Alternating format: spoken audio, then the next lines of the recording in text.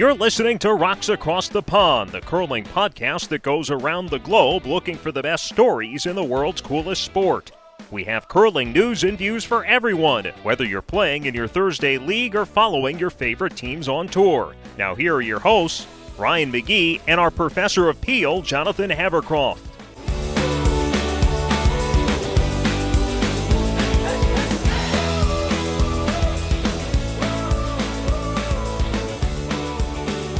Thank you, Alex Friedman, and yes, welcome to Rocks Across the Pond. It's a curling podcast coming to you from Richmond, Virginia. My name is Ryan McGee, and joining me from Southampton, England, is Jonathan Havercroft. Jonathan, we are not sticking to sports today. No, I think, well, obviously everyone knows what's going on in the world right now, and you and I had a pretty long conversation back and forth for just to kind of respond to the murder of George Floyd, the protests, the uprisings, the Black Lives Matter movement. And so we were kind of stuck about what to do. So we ended up deciding to reach out to Adriana Camarena, who was a guest on a previous podcast. She's from the Mexican Curling Federation. But she was also, she mentioned there, a civil rights activist and who've been working in the Bay Area on issues around police brutality and helping families who've been victims of police violence. And so we felt she'd be a good guest to reach out to talk about, first of all, the issues around policing in the U.S. and police killing. But secondly, also issues about race, both in America. But we also want to turn it back towards the end of the conversation to asking, I think, some hard questions that perhaps the curling community has been avoiding about race and curling. And so we've kind of invited her onto the show to talk with us today about that. Yep, and we were very fortunate that she agreed to come on with us, and it was an amazing conversation. So let's get to it. Here is Jonathan and I talking with Adriana Camarena. So, I don't know. I was wondering if we're going to start this. I think we should talk about why we're here and why I'm here. Why are we here? Why are we here? I think it's different for all of us. I guess for me, George Floyd's death hit close to home, in a certain sense, quite literally, because I lived in the neighborhood where his murder happened in Minneapolis for 4+ years. So he was killed at the corner of 38th in Chicago, and I basically lived about 7 blocks away from there. So it was like right in my neighborhood, and then I'm living in England now, and so I just get up the day after, and I see there's a Target being looted in Minneapolis. I'm like, that's my Target, right? That was the Target that I shopped at. And so it kind of, it flew me for a loop in a lot of ways. First, the immediate realizations, I lived in that neighborhood for 4+ years, and the police never harassed me. There's no chance that I ever would be killed by a police officer. When people talk about white privilege, I think that's it. And then to see the protests, the rioting, the damage to the neighborhood, and then to see the National Guard come in and just clamp down. And I've got a lot of friends still in that area, and it's it was basically 3 traumas in a row, right? The murder, the protests, the damage from the riots, and then the army coming in. I think was just people were just, what is going on, to basically be occupied. So. I think that was part of it. And then I guess the questions Ryan and I are trying to keep the podcast going. And so, for us, I think there's a couple of points we could just acknowledge quickly and then move on and talk back to curling. But I just don't think anyone cares about talking about curling.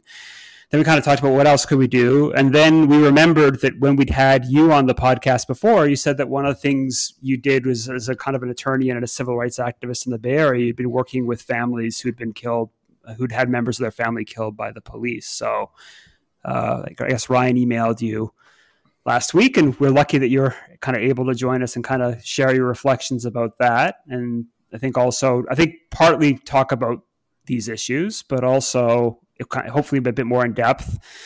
But then I think also maybe use this as a chance to think about race in curling, because I think, as you said in one of the emails, curling's the whitest sport, and I actually have to agree with that. It's a very white, segregated sport. So if we're not going to talk about those issues now, I don't know when we will. So we may as well do it today, I think. And as for me, it's just the last 2 weeks I've just had this feeling that I can and should be doing more than I am. And it's, we have this podcast, and it's got, it's got hundreds of listeners, definitely not thousands of listeners, but the people who do listen to us are going to be the kind of people that do need to hear this message and do need to realize why we are trying to affect change and why we need change. And then not just how can you take that and apply it to your own community, but how you can apply it to the curling community and make the curling community more inclusive, because it goes just beyond, the term community goes beyond just like where you live. Your community is, the group of people that you're interacting with most often. And for me, it's my family, my friends, and my curling club. And the conversations that you're having in those three are all going to be different, and all three of them are important, I think. Okay. So I want to offer a phrase that comes from the anti-racist movement. And I'll apply it to myself, and I'll tell you why in a second. It says, white silence is violence. And what it means is that if you are not speaking out on these issues of structural racism and casual racism, we are complicit in recreating a system of oppression. And so this type of structural racism moves around our circles. And I think that's why I'm here. I'm part of a curling community. My name is Adriana Camarena. I'm Mexican. And as of last year, I'm also a U.S. citizen. And this is my community. The curling community is part of my community. And when we broomstack, we have opportunities to talk about what's going on in the world. And so I think we're having a little broomstack here about race and curling, and the fact that Black Lives Matter. And the reason why I said that I will apply this phrase to myself is because as a Mexican, I am someone with a lighter skin tone than other Mexicans. I am taller than some of my Mexican compatriots.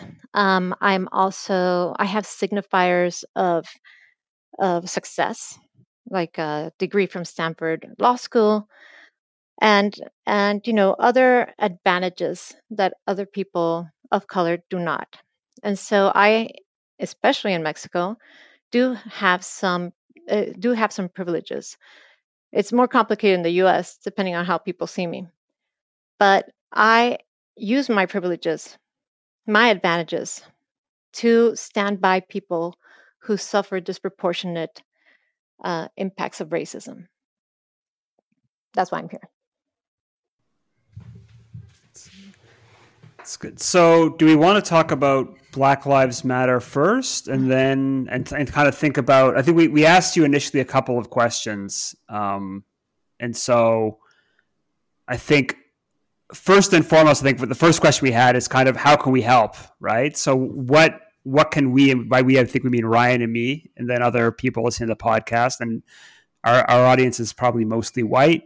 Just looking at the demographics of curling, it normally is people who have a university degree or above. Normally have a very kind of come from a very middle class or upper middle class background. So how do you think individuals from this background in the curling community can help right now, beyond, say, putting a blackout on their social media post or saying Black Lives Matters? And how can they use their skills to help, or how can they help through the organizations that they're members of? They're all interesting questions. And I think the first thing I want to invite, kind of like moving out through concentric circles, is that we all need to do a bit of accounting with ourselves about our own set of privileges and how they intersect in our different environments. Because if we can't do that, it's going to be very difficult to have conversations around race and how they impact our everyday lives.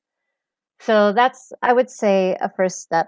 And there are right now probably many articles that you could go search and look for books that might be helpful aids in trying to start to talk about race. In fact, that's one of them is actually called that. And so you want to talk about race.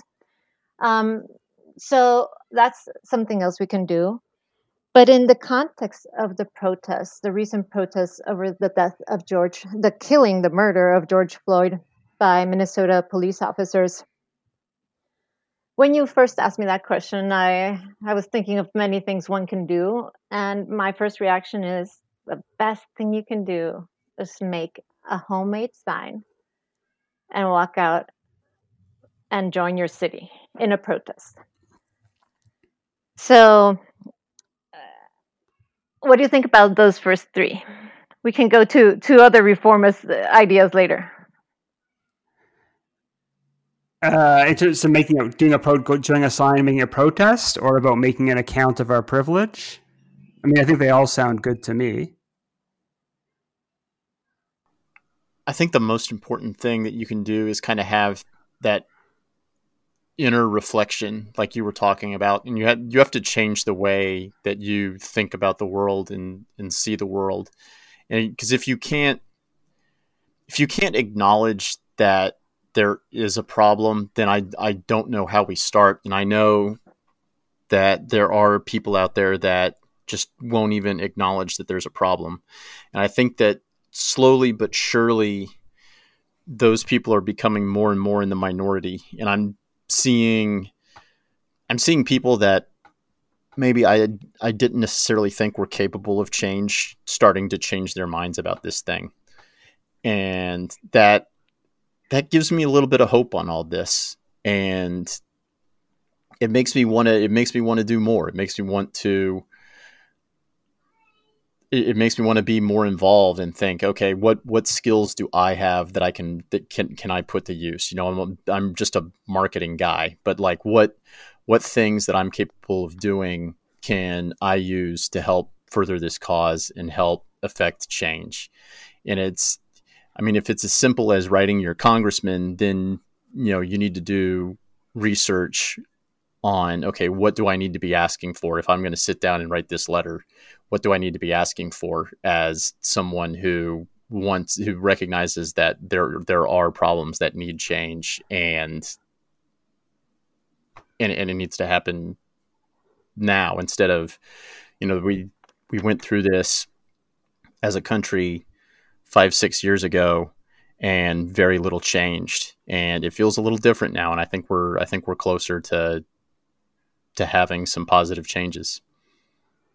Mm-hmm. And when you mean 5 years ago, are you talking about the Ferguson uprisings? Yeah, Ferguson, and then New York, because when Eric I remember those, and I also remember when Eric Garner was killed, because I remember I worked for a basketball arena at the time, and when the I Can't Breathe protests started happening around the country, there was one at our arena. And so it was during a country music concert. I remember I was standing there watching the protests with a coworker, and the coworker said, "I don't understand why they're here at a country music concert." And I said, "Well, who do you think needs to hear their message? That's why they're here." Mm-hmm. And I also kind of want to say, yes, we can write to Congress. People right now, there's a bill that the Democrats are trying to pass, and we can talk about that too. There's a significant movement at the local level, also in different councils to defund the police. We can support those movements too.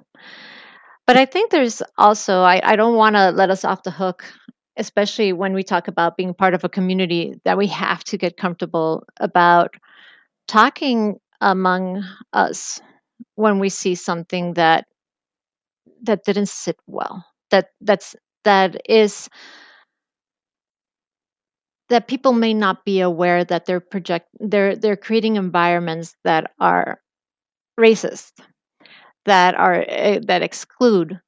And I've experienced it in the curling world, just because there's not that much opportunity sometimes, but more around misogynist comments.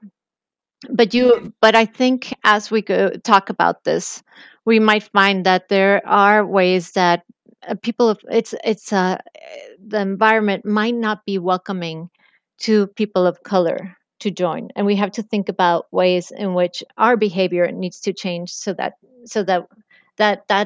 space becomes more welcoming, more supportive.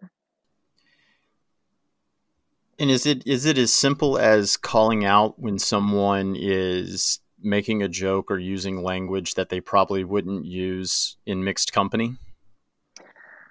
I think that's I would certainly do it. Kind of think about like, what's this about? What do you mean by that? But it's not only about naming and shaming. Mm-hmm. I think as now we're getting into the curling club, but as environments, clubs, schools, wherever we are, we have to think about what allows some of us to join the sport of curling, and what barriers may exist for other people to join. And it might be that somebody looks into the clubhouse and just sees an environment where mostly white people are present. And just by that, it may become challenging. So there could be steps to make sure that a fun day at the curling club is fun for everybody. Yeah, I mean, I'll say, I think maybe I've been curling a long time. So I actually I started curling in Montreal West Curling Club. And so much you don't know Montreal geography at all, but Montreal West was a fairly affluent, white, English-speaking suburb just to the west end of Montreal. And back then, the divide it wasn't just as much a racial divide. There was also, in the 90s, a particularly heated kind of politics between French and English.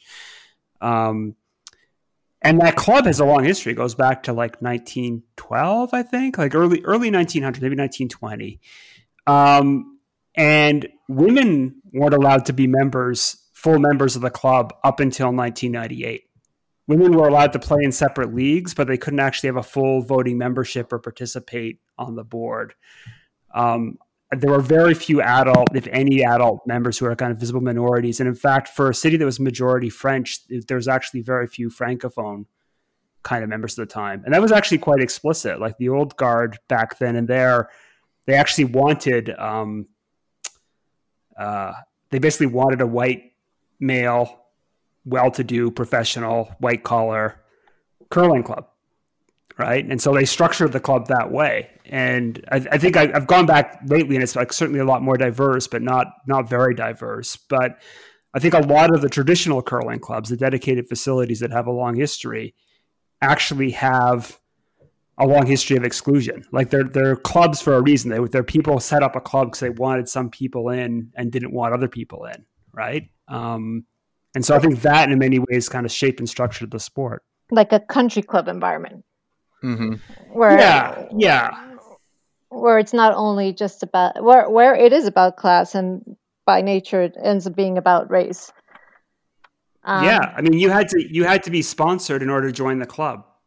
Like a member had to sponsor you, which is, a way of making sure that basically making sure that certain people are kept in and other people are kept out. Right.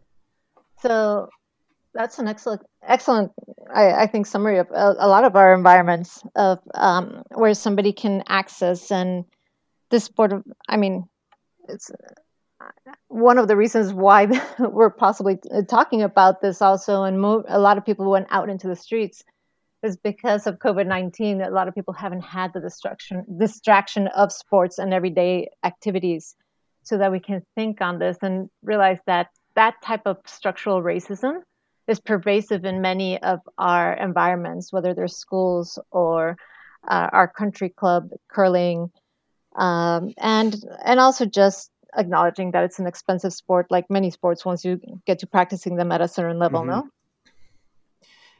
So how, like, I think if we're talking about suggestions for our clubs, I think it would need to have specific dedicated attention to figuring out how do you, especially if you come from a country club kind of environment, how do you make our club more accessible to other people? And I know the San Francisco Bay Area Club is aiming to increase its diversity, but for sure it continues to be a more wealthier club, where a lot of people from the tech industry are curlers. So I guess that's one part of the conversation. But since we went pretty fast to the curling and race, so I want to bring something up, something that I thought was really interesting. And Curling USA made a comment on its page on June 3rd. It posted,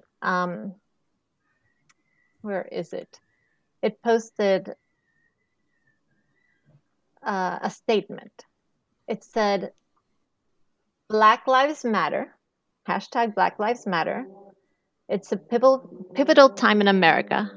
Trying to find the right words in these challenging times is important. But equally important is trying to do the right things. Meaningful endeavors that change the trajectory in a way that provokes systemic change. We will listen, we will learn, we will advocate, and we will stand by our brothers and sisters who have been unfairly and wrongfully judged based on nothing more than the color of their skin. And I'm bringing this up because I think it was an important and overdue statement. And what happened, I don't know how many clubs did this, but soon after, it was posted at 6 a.m., soon after, the San Francisco Bay Area Club made a similar statement. And I believe other clubs have done so too. So I want to commend USA Curling for putting that statement out, because it does put, I mean, it's Minnesota is the heart of in some ways the heart of curling in the USA, no? But it puts it does make us need to listen and learn and advocate and stand by brothers and sisters who have suffered the brunt of racial discrimination. What do you think about that start? I think you had a good point, and the way you phrased it was like USA Curling it was almost like they were giving clubs permission to go ahead and start making the change in your community that you need to. You phrased it a lot better than I ever could. Yeah, when we were talking earlier about this, I felt that when the statement was made, because it is the hierarchy in curling, other clubs felt that are dependent in many ways on curling policies and curling monies that come from USA Curling, felt they had either permission, that they finally they could speak on a controversial topic without consequences, or that they felt that it was time to shift in follow suit, whichever was the sentiment that has provoked these new statements. I think it's important. And the reason why I'm also bringing it up, and it's also because I think we have to talk about it, is that there was a very controversial title to a movie made by the amazing gold-winning USA team. And I believe that it wasn't the original title to this film, but it did become, it was called Make Curling Great Again. And I remember at the time, and I can't remember exactly when it came out. Do you guys remember? This was last summer. Yeah, this was last summer. Last summer. Yeah, about a year ago. And where it was incredibly tone deaf is in trying to, make a quip, make a joke.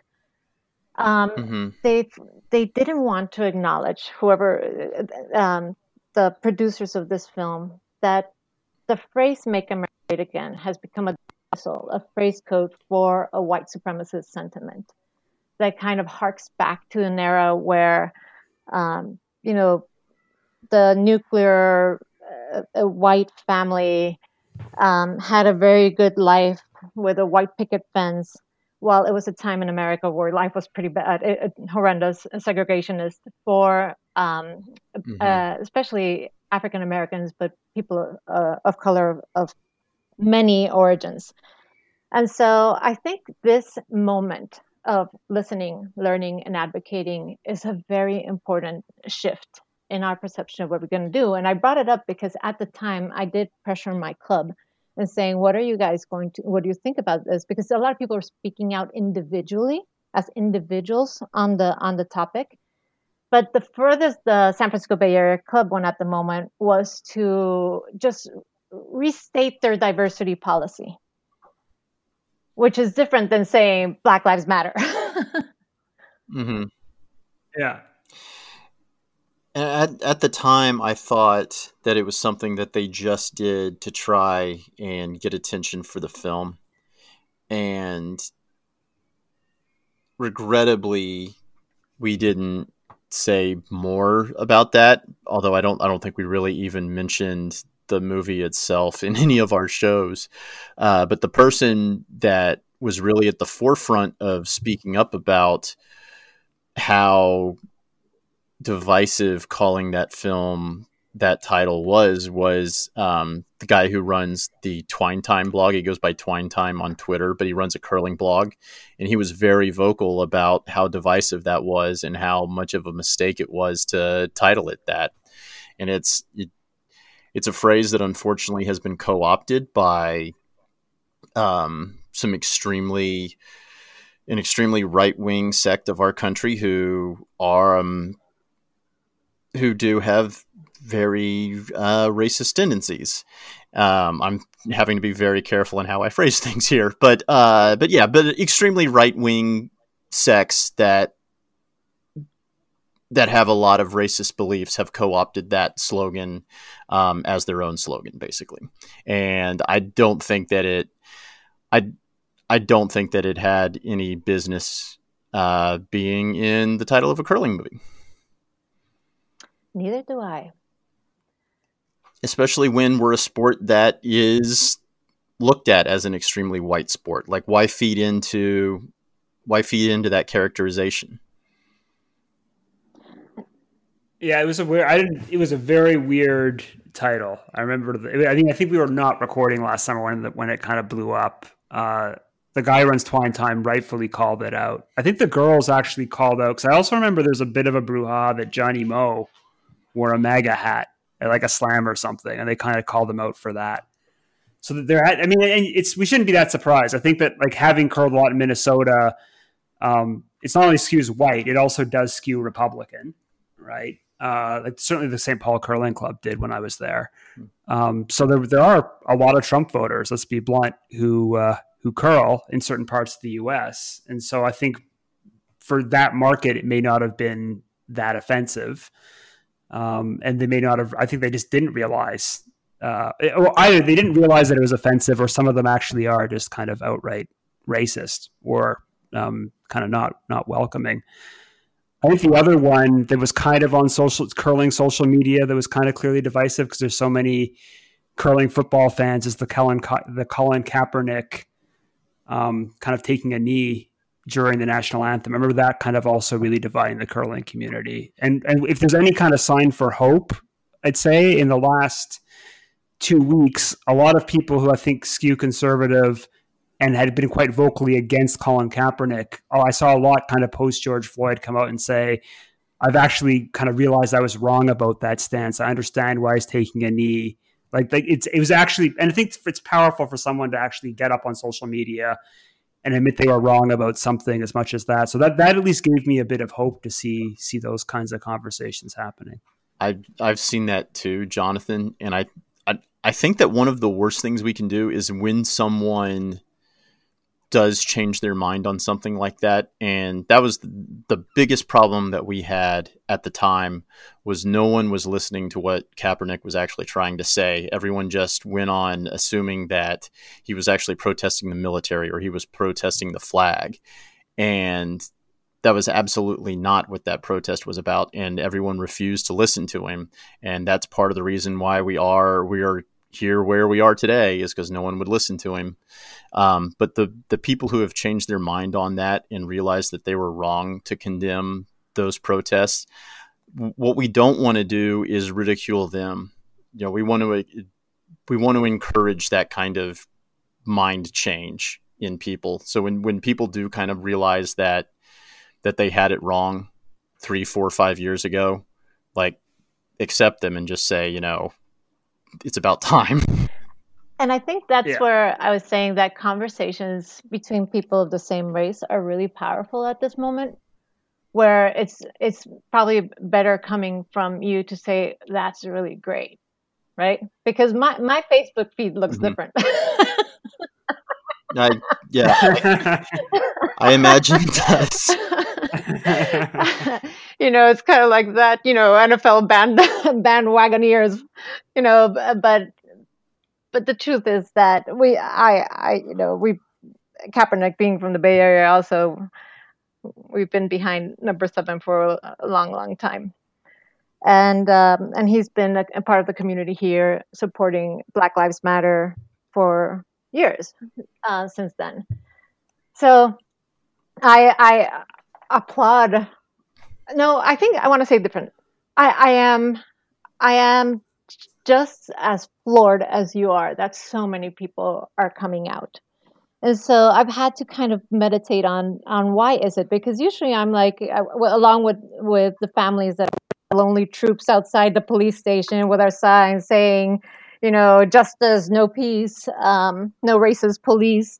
And we're out there and it's just a handful, and then the moment passes and then we pop up in and out in different actions. But this level of activism, this level of support and speaking out, I think it's really heartfelt. It's earnest. And it means that people have been thinking on this for a while. And who I really want to bring to the forefront are the young people, the young people of color, who with many educators have continued to work, have continued to organize, have continued to articulate what police brutality means in their lives. And to this call out for defund the police is something that has been brought forth for a long time. I know that Alicia Garza and the other woman who founded Black Lives Matter have also made a better and bigger effort in the years since they founded that movement to communicate better about what that means. Because that statement in its entirety, when you think about it, what it says, all lives can't matter until Black lives matter. So that's the full statement that we have to take in. And that's why if we want to live in a free and just society, we have to stand by those for whom this has not been a free and just society. So I think one of our conversations we had by email was about different political options. And I think my Facebook feed is kind of a weird one because I'm like an academic. So I've got a lot of lefty academics who frequently scream abolish the police on social media. And then the other half is people who are like Colin Kaepernick, is worse than Hitler for taking a knee at a football game. And so it's so sometimes I got a very disjunction view, but one of the things I realize is that a call like abolish the police or defund the police to someone who's just gone from thinking Colin Kaepernick's enemy of America for kneeling to finally seeing why he was doing that might be a very shocking bit of like political whiplash, right? So within the Black Lives Matter space, it seems like there's a couple of different movements going on. So it's like, what's his name? It's DeRay McKesson, who's the leader of Campaign Zero. And he seems like a bit more of the reformist branch, right? And then there's this more abolitionist stance. So what do you think? Can you take a bit of time to kind of explain the two different positions to us and what they entail and what the tensions are? Sure. And I think you might talk about, and I've been a proponent from also gradualism from time to time. Like, okay, this is going to take some time, so let's see how far ahead we can get. And so this idea that you will look at the different, you will look at the functions of police by the different existing areas in which they operate, and try to create specific reforms that will make things better, make them less racist, right? Less make sure that they impact people so disproportionately, people of color. So I'll take the example I know best. In 2016, reform was promised in San Francisco. And at the time, with Obama in the White House, they had a really significant and important project, which was a task force on policing for the 21st century. And with the Department of Justice, they created a series of, it was called the COPS Reform, because they had because of the community-oriented policing services that led it. And they promoted specific areas to look into reform, which involved bias, the culture of bias, use of force, hiring and firing practices, and just a series of areas where you look at police. And so the problem is that, and it's very demoralizing because I sat at the reform tables for a while, is that these reforms are actually not that new. They've been proposed for a very long time. And what happens is when we live in like these bureaucratic, slow-moving institutions, we're embedded in them, is that usually these reforms get lost in the weight of that bureaucracy. So I'm actually incredibly enthused by what happened in Minneapolis. Like I am looking, I'm taking note about the fact that the city council in Minneapolis passed a pledge to dismantle the Minnesota Police Department. So that moves in the direction of abolishing police, in the sense that, and by abolish, I want you to think about the word also abolish slavery. When we say abolish police, what we're really talking about is abolish this institution that, as hard as we've tried, seems not to break away from the structures, the structural racism that it's embedded in. So I think people should be less afraid of these reforms. And I should mention something here. One of the things I do is that I actually, my studies at Stanford Law School, my PhD in Stanford Law School is in rule of law reform. It is about how we move towards policies that are both about respect for the law, belief in legal systems, but legal systems that need to be embedded in social justice. So this is the area of reform in the U.S., which I think is actually most parallel to some of the reforms that I see in Latin America. Usually, I work in Latin America, so I have some idea of what I'm talking about. So don't freak out. It's not like tomorrow there's going to be no police. Bureaucracy moves really, really slow.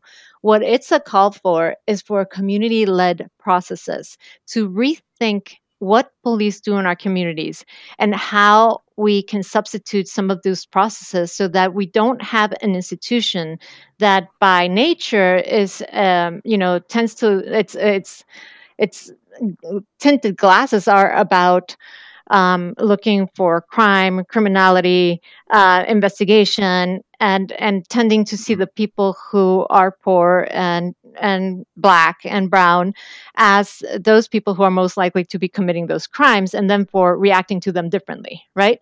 So what this call out is to actually rethink Mhm. the different functions of police and see where we might think we might want to. I even like the word divest from the police, like they fund, divest, and invest in other communities and community processes. So I like, there was these little memes going on online that I like, and one says, "You are experiencing a mental health crisis and afraid. Imagine you call 311 and a first responder trained in mental health comes to your door. 1 hour later, you're in a safe place with your consent, with plans for follow-up care." So that's kind of like trying to provoke our imaginations, no? You don't realize it, but your Yeah. brake lights aren't working. Imagine a city employee signals for you to pull over and says, "Hey, how about I replace those lights for you right here so no one gets hurt?" 1 hour later, both lights work and you're at home. And isn't that public safety?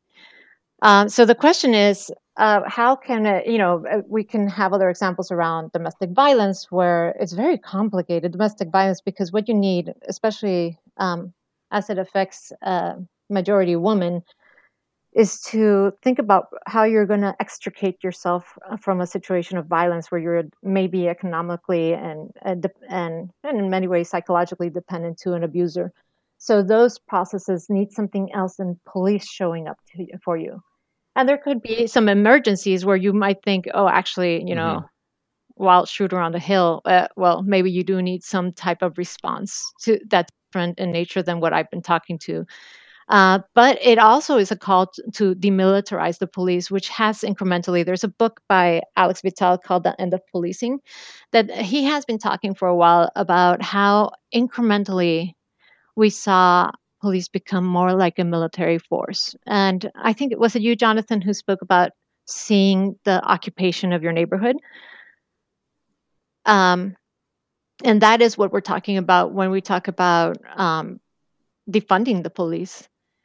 And really thinking I love even the dismantling. I like the dismantling better than the defunding, because what we're actually, as they're doing in Minneapolis, which is about talking about how we're going to create a new and different structure, which is community led and community informed around public security and public health issues. And will it take a lot of discussion? It's going to take a huge amount of discussions. Might we be disappointed in the end? It could be, as we've been disappointed in many other reforms. But I think the intent, that pillar behind this, is because they understand that there's a convergence of interest in this topic. We've had nearly 4 years of a maniac spewing racist slogans at us, so that people are really tired also about having that be the dialogue. And, just as in many ways, somebody was saying to me the other day, it's not about black and white, but against anti-racism. Can we all be anti-racist? So those are some thoughts. And a lot of things that you just talked about are things that I will admit that until a couple weeks ago, I was completely ignorant on, in terms of how we need to rethink the way we look at policing, and how, honestly, we ask the police to do a lot of things that they probably shouldn't have to do, and we just default to, oh, let the police deal with it. And there's a lot of situations where there is another answer that isn't called the police.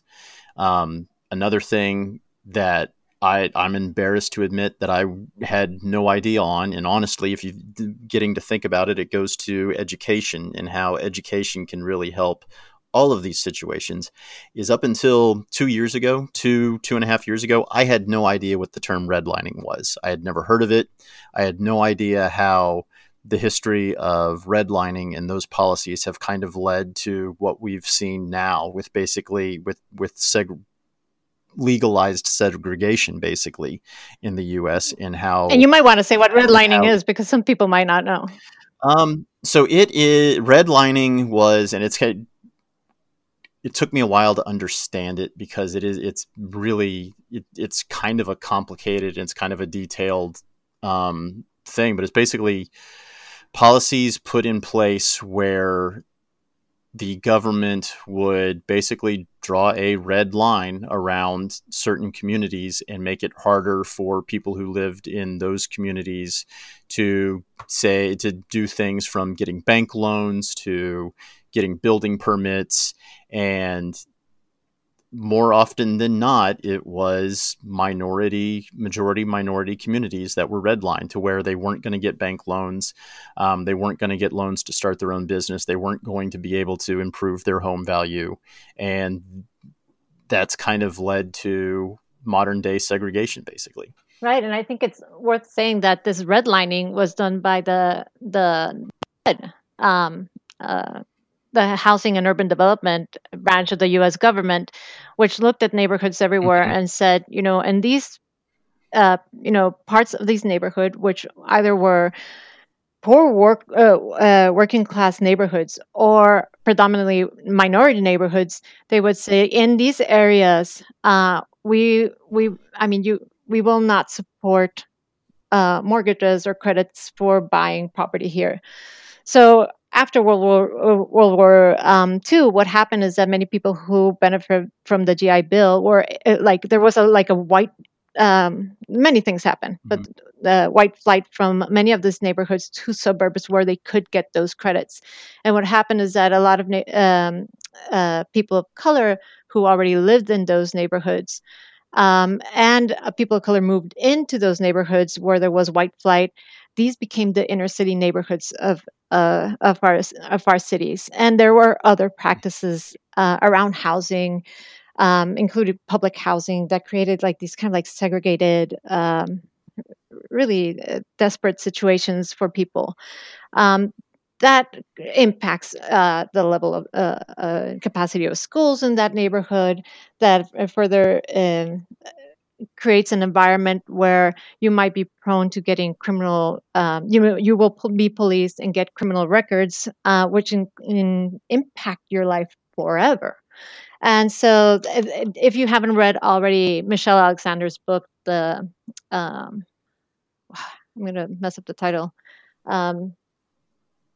It's kind of called the next Jim Crow, or the current Jim Crow, about criminal justice in the U.S. She kind of lays out the fact how also our criminal justice system has impacted the lives of Black people, especially, but people of color disproportionately.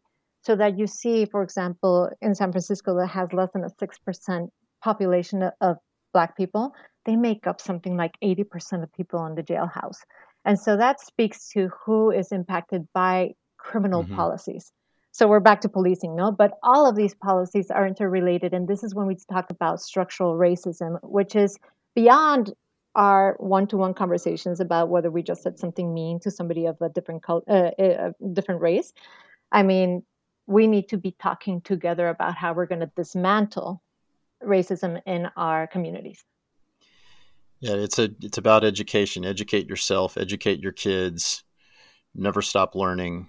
One of the most, I went into it blind, and it wound up being just one of the most just jaw-dropping things that I've seen was the documentary 13th on Netflix. I learned so much during that documentary, and I highly recommend it to anybody who's listening to us today. But it explores exactly those topics that you were talking about just now, how they've used the criminal justice system and they've used prisons to almost legalize slavery again. Yeah, I was going to add something that. So when you were talking about redlining, and Adriana was kind of talking about the role of housing and urban development, the thing to know about that neighborhood of Minneapolis, so the third precinct, it was redlined. If you understand the city's geography, it's basically a neighborhood carved out between two interstates.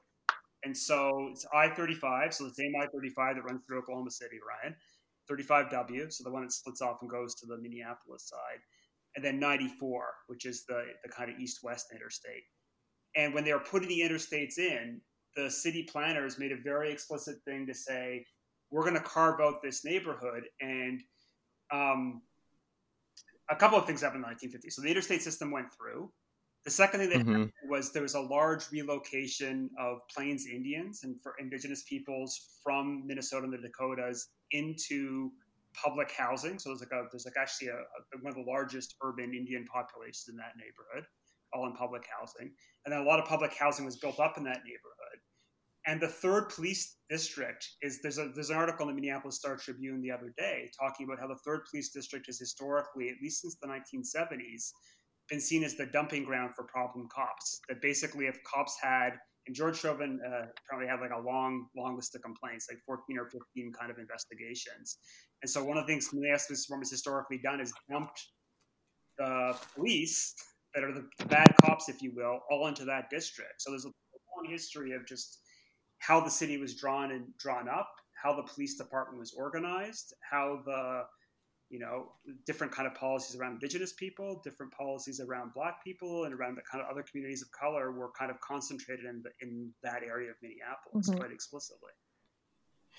And as you said with the interstate system, Jonathan, around the same time that I learned about redlining policies is when I learned, in my 30s, it should not have taken until my 30s for me to learn that basically every major city used Eisenhower's interstate system to either divide majority minority communities or just use eminent domain to tear them down. And that's something that happened in Richmond. We had a very thriving majority Black community called Navy Hill in Richmond, Virginia, where I live, that they used eminent domain to build I-35 or I-95 right through it. And I could give the similar example in San Francisco, where you have, the Western Addition. It used to be called the Harlem of the West.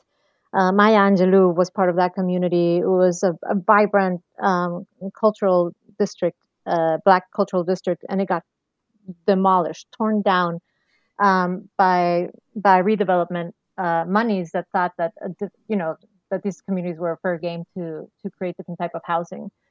But after that neighborhood was demolished, you had the Mission District actually opposing that type of where I live, which is the traditionally Latino, but also working class in general neighborhood. And they refused those policies because they had a history of organizing and continued to be kind of like strongly opposed. But this was also a red line district.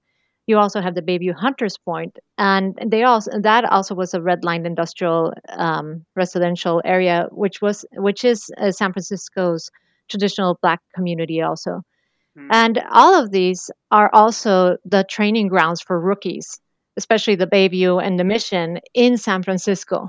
And there was what's called the the Bayview's Hunters Point uprising or riot more than 50 years ago, where for days they had a clash with police after a young man was killed fleeing the police. And so you have these kind of incidents but in 2018, here in the Mission, when they had a new wave of recruits as part of the reform process, you had a young teenager, Jesus Adolfo Delgado, who was hiding in the trunk of a car, got surrounded by police, and they shot him with 99 bullets. He wasn't even out of the car. They insisted he had a gun, but they just freaked out and all shot at once. And these are all rookies. So they become the training grounds for rookie police, but they also become places where mostly people of color are impacted. And you never see, there has yet to be a case in San Francisco where an officer is indicted for criminal charges. So that also feeds into generation trauma and distrust around the police, and it's not only distrust; it's justified distrust, and disadvantages that come with being policed often and frequently as a young person of color. Like I can't tell you how many times I'm walking down the street and suddenly I see these kids being sat down on the ground by police officers. I just stand there, pick up my phone, and I'm just not going to leave. I'm just going to stand there and film. I'm just going to stand there and film. And it does change police behavior. It absolutely does. So that's another thing you can do. Just stand there.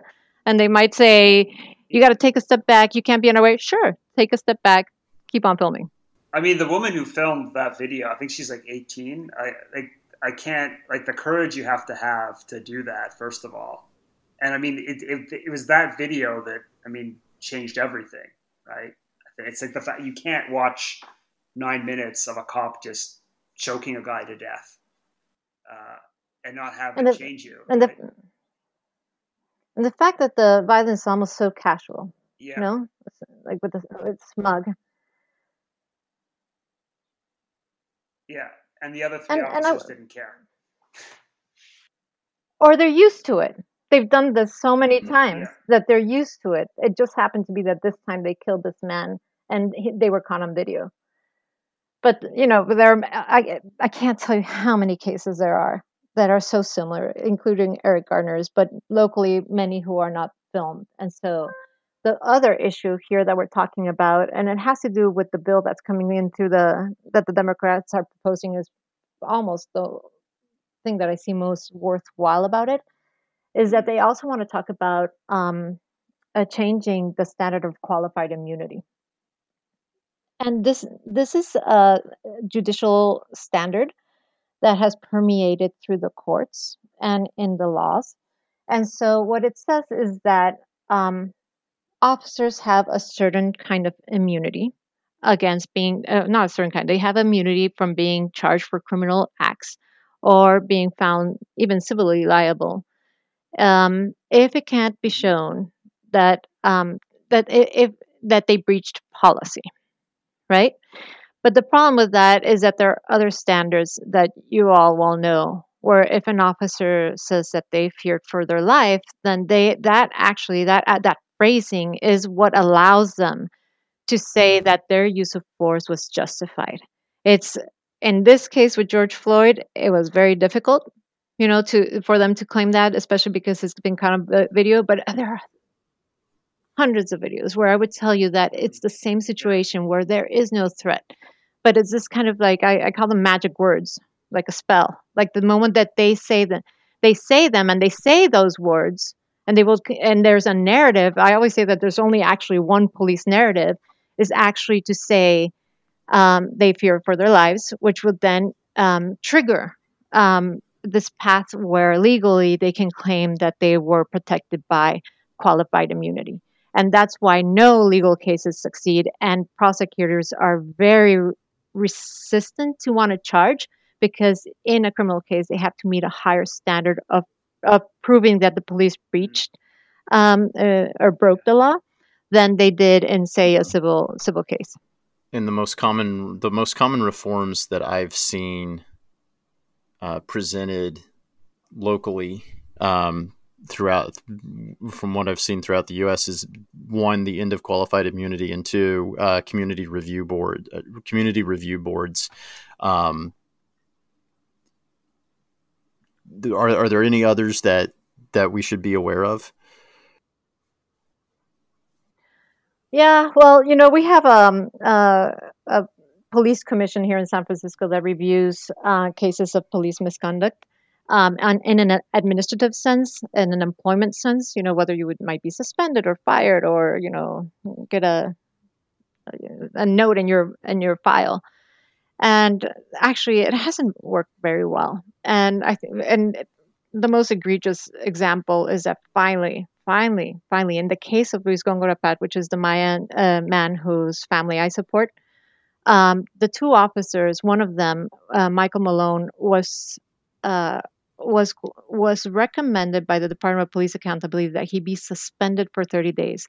It has never happened. Not even a call for a suspension of somebody killing another person. Sorry, of officers killing a civilian.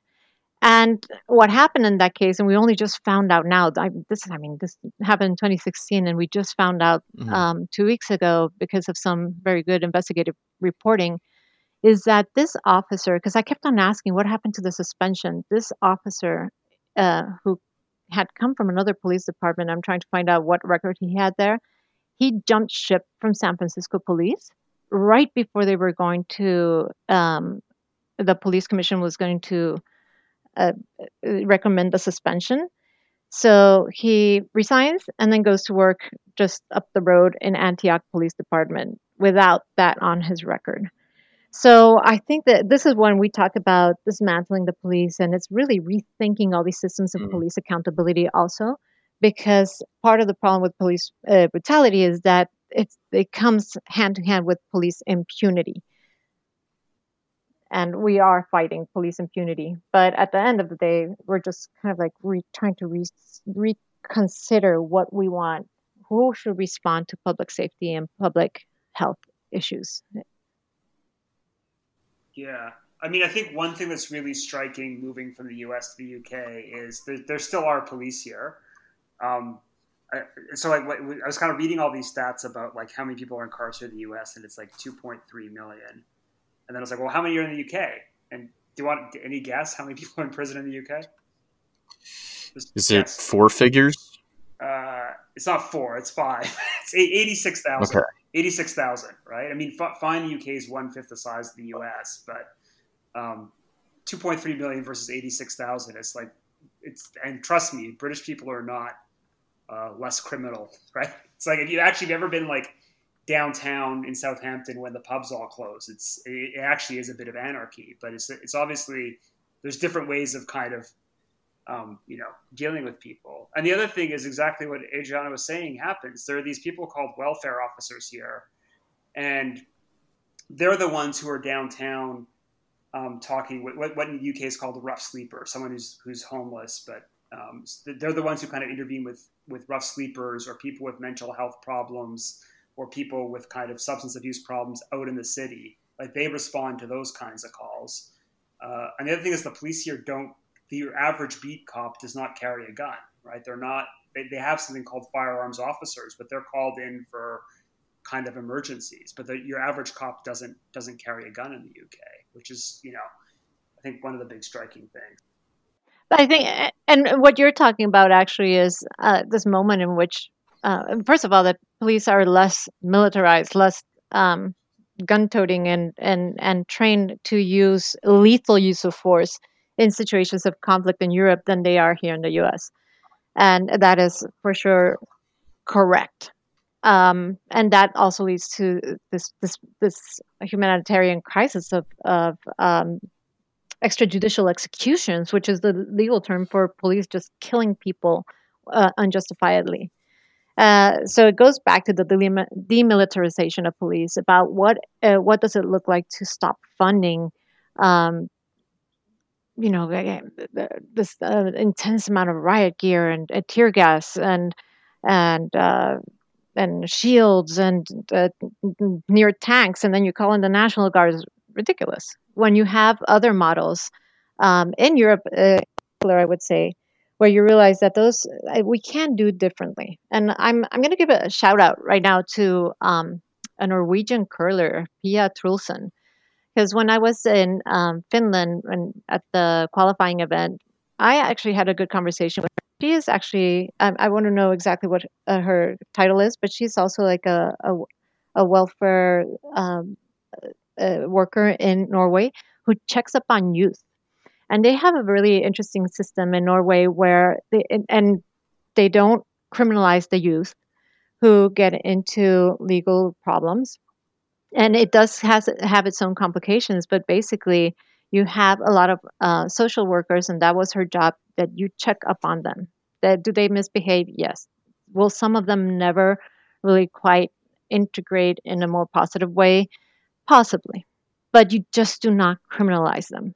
May you call the police? They do call the police, but they call them to kind of calm them down, to contain them, kind of like is kind of our wish when we think about a mental health crisis, when they're breaking things, etc. But they don't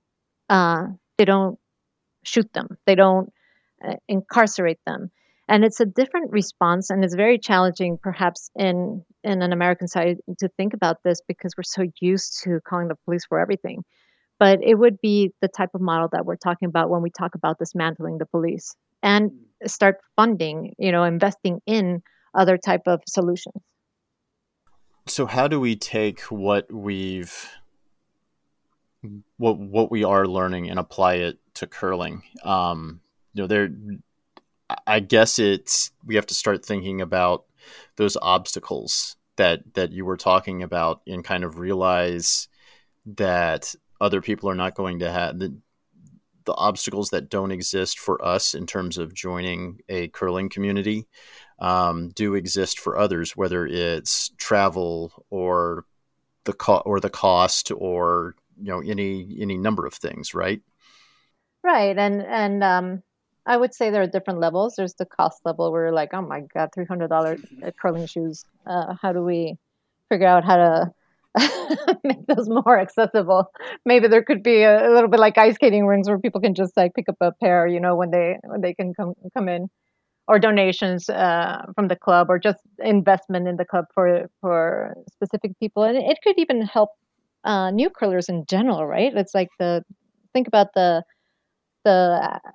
what blocks even a new curler with less resources from trying to stay with the sport. And it usually is the cost of a broom, the cost of a shoe, etc. No, the cost of a league. Like, I did hear that I did hear from that when we finally someday opened our dedicated ice over in Oakland, that somebody told me, yeah, they're even talking about creating that the Oakland OPD is going to have a team. I'm like, oh yeah, then I'm going to create the Black and Brown League,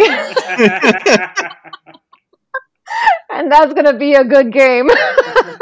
But no, really, like I would like to have a Black and Brown League. I want to have that's like, if you ask me what you like, hey, give me a schedule, which is easy for people who are usually working a couple of jobs that might have a kind of like a lower league fee, so that we can attract a series of working class people to come in and just have as much fun as we always do in curling. And then broom stacking might look a little different, right? We might be talking about different things. And it could be a welcoming environment where we create those, just like you have the ladies league, right? Why don't we have that type of dates, set dates? And of course we think about the youth, but youth also need really supportive, safe environments. And I think the people who will be involved in that we need to educate ourselves with the help of people who already work with inner city youth, if that's the project, about how do we create those environments, and then slowly kind of integrate the rest of our club members in these type of conversations. And why not? Like, you do it in companies. We could have a series of conversations where we think about, like, what language do we use? And there is a topic of intersectionality also, of like, not sometimes we not only are really bad about talking about race, but also about gender and other issues that we're just not conscious about them because we're not exposed to them ourselves, depending on where we're coming from and at what moment. So it will be challenging for a lot of people. It's not going to be comfortable, but who cares? I mean, there's a good history there for Black and Brown leagues. Like basically in the 80s and 90s in Canadian curling clubs, gay curlers, the LGBT community, set up separate leagues, like from Vancouver Curling Club to Royals in Toronto, like all across Canada. And part of the point was it was not comfortable in 1980s or 1990s to be out in a curling club, right? But that was a way you could. Mm-hmm. But if you grew up curling, say in Saskatchewan, and moved to Vancouver, it was a way for you to connect with the gay community, feel comfortable being out, and still do the sport you loved, right? And I think in a lot of ways, those leagues have really shaped how, in some ways, a lot of Canadian curling clubs are kind of more accepting of the LGBT community than they are of other minority communities, if you will. And so Right. I think that's like a really good example of how we could do something. How you generate inclusivity. And I actually think it's a great idea to think about what worked. Go talk to elders in the community who were part of those movements, or even young people today, and say what worked for you that made it really welcoming. Yeah. And try to inform that with other issues about how we replicate in our everyday lives issues of structural racism, and try to figure out new ways of thinking about it. No? Yeah. So you talk about the Black and Brown leagues, and this, I'm going to try to phrase this as carefully as I can, and I also don't want to sound ignorant, but I am coming at it from a place of ignorance. We want to be more inclusive. Why would having a separate league be better? Would it be better? Is it better just to help get people acclimated to coming into the sport rather than just saying, well, why don't we just make all of our leagues more inclusive from the outset? Oh no, I agree. Make all leagues more inclusive Okay. from the outset, but why have a ladies league? True.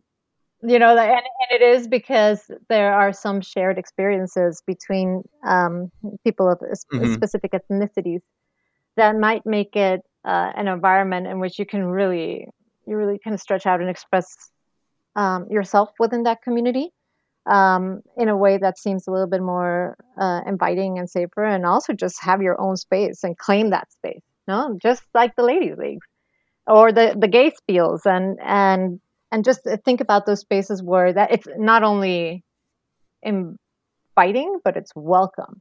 And absolutely, like if you have, and as we kind of move forward, if you have new curlers coming in, and how we all learn curling, somebody took us in. I don't care who you are. Somebody took you in and let you play first stones and mess up those guards. Mm-hmm. And so I think we need to be that welcoming to every curler, but if we see people of color who have interest, welcome them into your team. Yeah.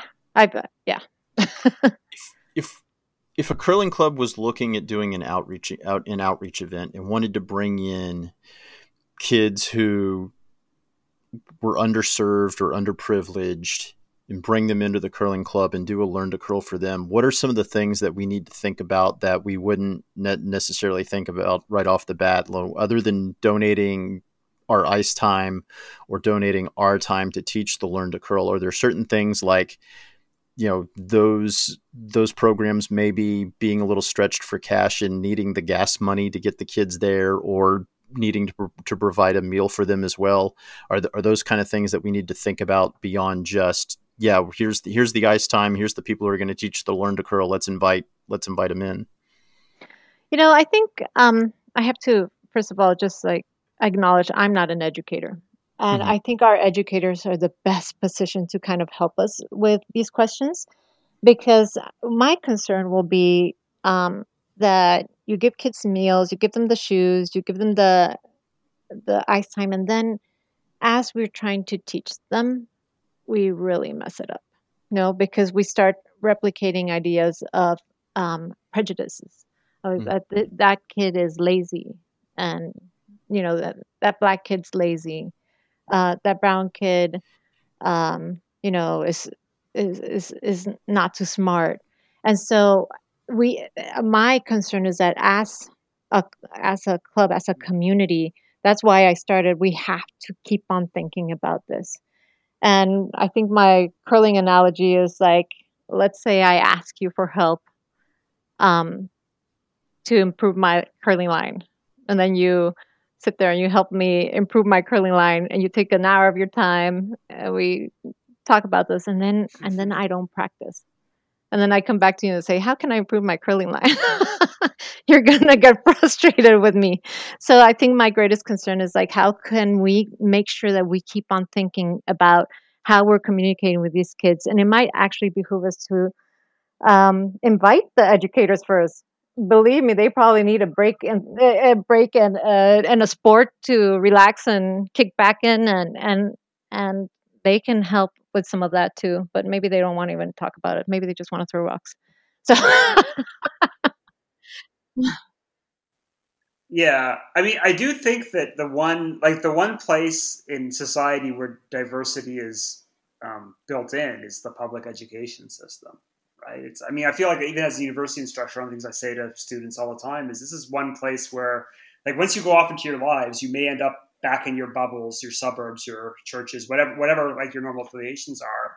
But large public universities, especially large public high schools, like that just draws in people from that area. Now, obviously, it's going to depend on the makeup's going to depend on the geography of where that school is located. But the logical place for a club to start is to reach out to the high schools in their area and start not junior programs. I think often junior programs end up being the kids of the people already in the club, but like a high school program where there's basically and make it fun and playing oriented as opposed to high performance. It's just like, here's 2 hours once a week, a little bit of instruction, then just go and throw rocks and have fun. And they're all there with their buddies. And you can kind of see how a high school will just kind of suck a group of kids in to that. And maybe not enforce all the rules, maybe not enforce all of the typical, Jonathan, we did a entire episode about etiquette, but maybe in those leagues not enforce the etiquette or enforce the rules quite as strictly and just let the kids have fun. Yeah, I mean, it's I don't know, because you are teaching this, but you are also trying to teach the sport. So if etiquette is important about it, we all got to learn the sport and learn the etiquette. I think the etiquette matters, but I think it's also like, having done a lot of junior coaching, I'm like, you learn to pick your battles. Right? It's like, so shaking hands before and after a game, absolutely. Calling out the cheating, absolutely. Some of the other stuff where they're not staying super still on the board, they're just goofing around. It's like if they're 13, 14, 15, you just kind of learn over time like where the battles are, and if they get more competitive, then you just kind of drill them on where they need to be and how to handle that. But yeah, I agree. The emphasis has got to be fun. And I think all kids are going to be similar in that regard, right? That's just teenagers, right? It's like, one of our jokes with the coaches is, are they actually here to play or are they here to flirt, right? Because it's like, there's a lot of flirting going on between the, same team, other team, whatever. It's just, but it's appealing, right? It's part of the fun is just, here's a fun activity to do, and we don't want to recreate school where it's the teacher always just telling them what's wrong, right? It's hopefully a fun space, not necessarily a workspace. Right. Yeah. And keep learning, keep listening, stay humble. We're not going to get it right the first time, but we'll keep on trying. Yeah. I wonder, the other thing I want to talk about was like how curling covers diversity. And so this is the thing that's stuck in my craw for a long time. It's interesting to me that one of the best curlers in the world for the last decade has been Kevin Cooey. And almost nothing's made of the fact that he's First Nations, that he kind of grew up he's like from the Gwich'in people from in Northwest Territories. And then, as near as I can find, there's only one story that Devin Heroux did during the 2018 Olympics. And it's a really powerful one, so I encourage anyone to go Google it. And it's about his father, who was a residential school survivor. And so for people who aren't Canadian, I probably need to explain that a little bit. But the residential school system was set up by the Canadian government probably way back in the 19th century. But essentially, it was quite explicitly a policy of the Canadian government up until the 1970s to essentially forcibly assimilate Indigenous peoples into white culture. And so often what would happen is children would be taken from their parents' home and sent to these residential schools, even like thousands of kilometers away, and separated from their family for a long period of time. And there's like a lot of child abuse at these schools, a lot of kind of physical abuse, but it was also used as a way to separate kids from their parents and strip them of their culture. And it led to a Truth and Reconciliation Commission in Canada about a decade back. But that story, I've only seen it told once. And it's kind of striking to me that other forms of diversity in curling, and so, which I think is great. Like, I'm not like, don't want to pit, but so someone like John Epping, there's several stories about him being a leading figure in the gay community, or somebody like Dustin Kidby, the fact that he's out is celebrated, and that's fantastic. But it's just striking to me that here you've got the most prominent, or if not the most prominent, one of the 3 or 4 most prominent curlers in the sport, and that like his identity is almost never brought up, and his history is not brought up. And I'm wondering, Adriana, if you can kind of think about why curling almost erases race in this way, in terms of how it covers the high-profile part of the sport. Because my first instinct is to say that it's not curling, right? Yeah. Like we early on in the conversation, I talked about there is something that and I can relate to this experience as someone who, I work really hard for my degree. I work really hard for my degrees, I should say, and to be in a position where I was valued for my intellectual work. And so I think what happens at those moments is, and it has been a journey for me too, that you try to um, fly under the radar of the racists, of the people who are going to block your way. And it's something that I've come to terms through, and is significantly the reason why I do all this anti-police brutality work and stand by people less disadvantaged, less advantaged than myself. But I think what happens is that our structurally racist societies will tend to want to accept people who are less different than the predominant mainstream culture. And so there's by not highlighting that aspect of his history, and it could be something that's changing. I think it was more common before than now, but it could be something that we are pushed to do to be integrated into different societies. And I cannot tell you how many times I get the comment where somebody meets me and they say, "Who are you?" I'm like, "I'm Mexican." "Oh, you don't look Mexican." And it's very painful to me. But what people are actually telling me is that you're not brown, you don't look undocumented, you don't look like those other people. And so I think what happens to us when we see somebody who looks a lot more like us is that we tend to not question. And I wouldn't think it's just curling. And then the other question is like, I would actually, I mean, he doesn't have to, but if he ever did speak on this, I would be interested in what Kevin Coey his experience about this was. He probably, as a top athlete also, and we saw this, we were talking about Kaepernick a moment ago, there's many ways in which sports also want you to not bring up any controversial political topics about yourself. And I think a lot of top athletes are trained to do that, right? So it is a fear there of you're doing this thing that you love. And I really, really want to make sure that people understand this is, I'm talking about Kevin Coe. I'm talking about what I see in the world, no? And I'm just one person talking and in my observations. I can't wait for all of the stick to sports comments that I'm going to get on Twitter once we post this episode. But I will state unequivocally that this is far and away the most important discussion that we have had in the 2+ years that we've been doing this. It is far, like, not even close, that this is far and away the most important thing that we've done. And why do you think? Because we're challenging our curling community. We're challenging ourselves in terms of our composition as a curling community, or why would you think that?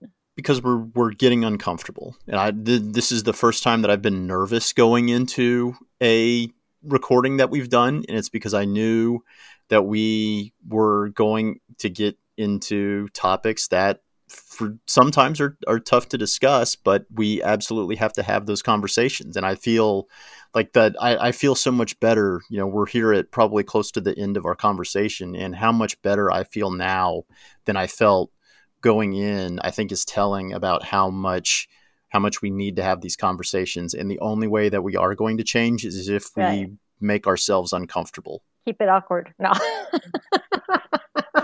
Well, not keep it awkward. Yeah.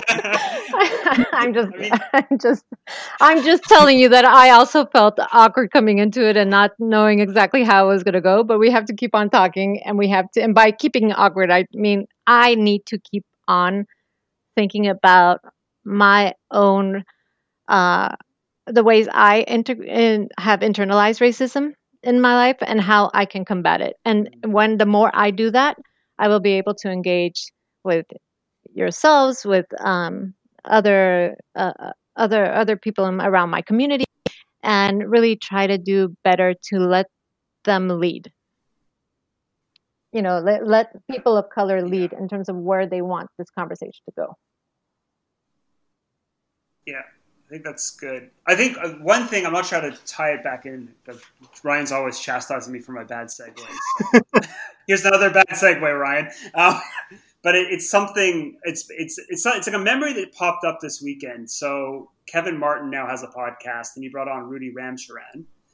And so this is probably a bit of curling. I don't even know if Ryan, do you know who Rudy Ramcharan is? Or yeah, you told me that. Adriana, you kind of talked about him a couple shows ago. Yeah, so he was basically he's basically the only visible minority to win a major curling championship. He played with Kevin Martin in at least Canadian curling championship, but he played with Kevin Martin in late '90s, and he was the second on the Martin team.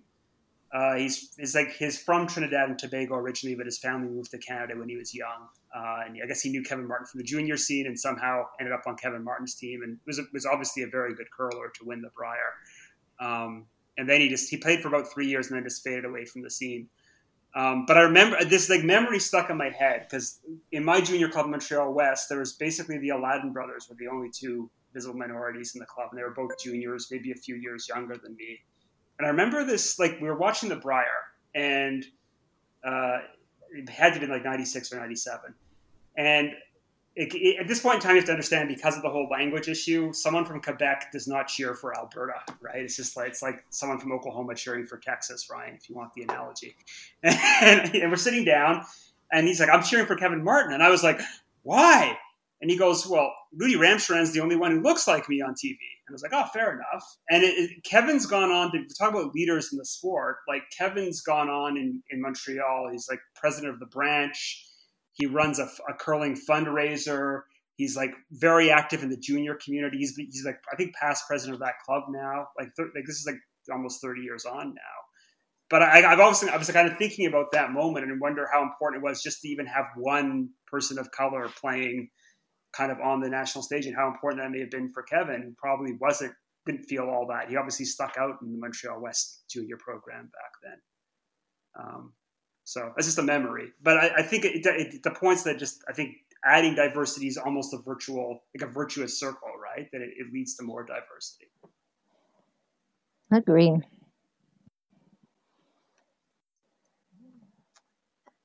So, I think maybe wrapping up, is there anything more you want to say about, well, anything in the world, but either about race and curling or about the Black Lives Matter movement or about this moment in America?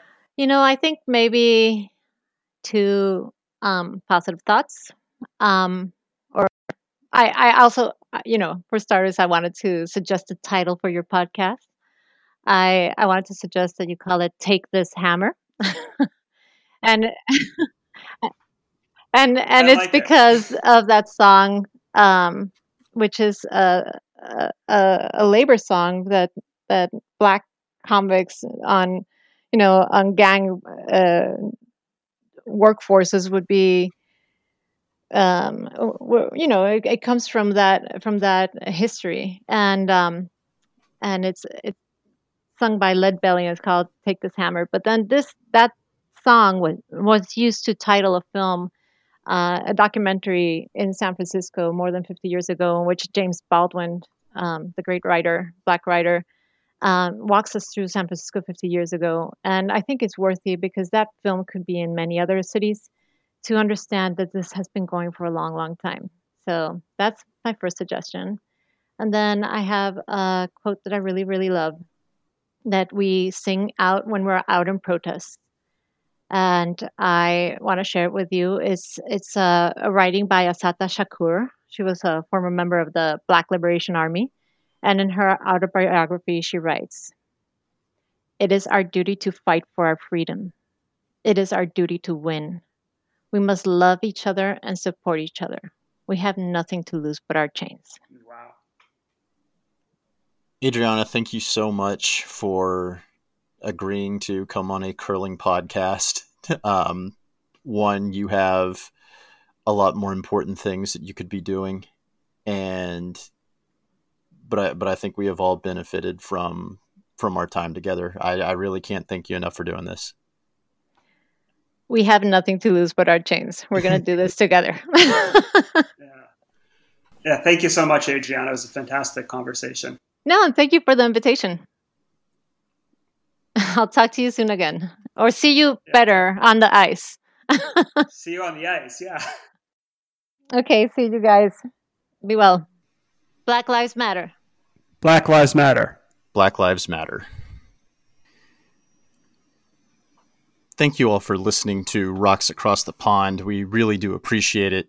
Like I said, I think that this was the most important episode that we've done, and I can't thank you enough for taking the time to listen to it. I think it's also important that this be an ongoing conversation. So we want to hear from you. We want to hear the ideas that your curling communities have to help make curling more inclusive. We can't thank Adriana enough for joining us. Like we said, she's a writer, she's a rule of law consultant, and she's an anti-police brutality activist who lives in San Francisco. You can reach her on Twitter. She is Camarena Adriana. You can also find her on Facebook at adriana.camarena, and you can read some of her writings at unsettlers.org. We also want to hear from you. If you, like I said, this needs to be an ongoing conversation. So if you stumble upon this show, it was recorded in June of 2020.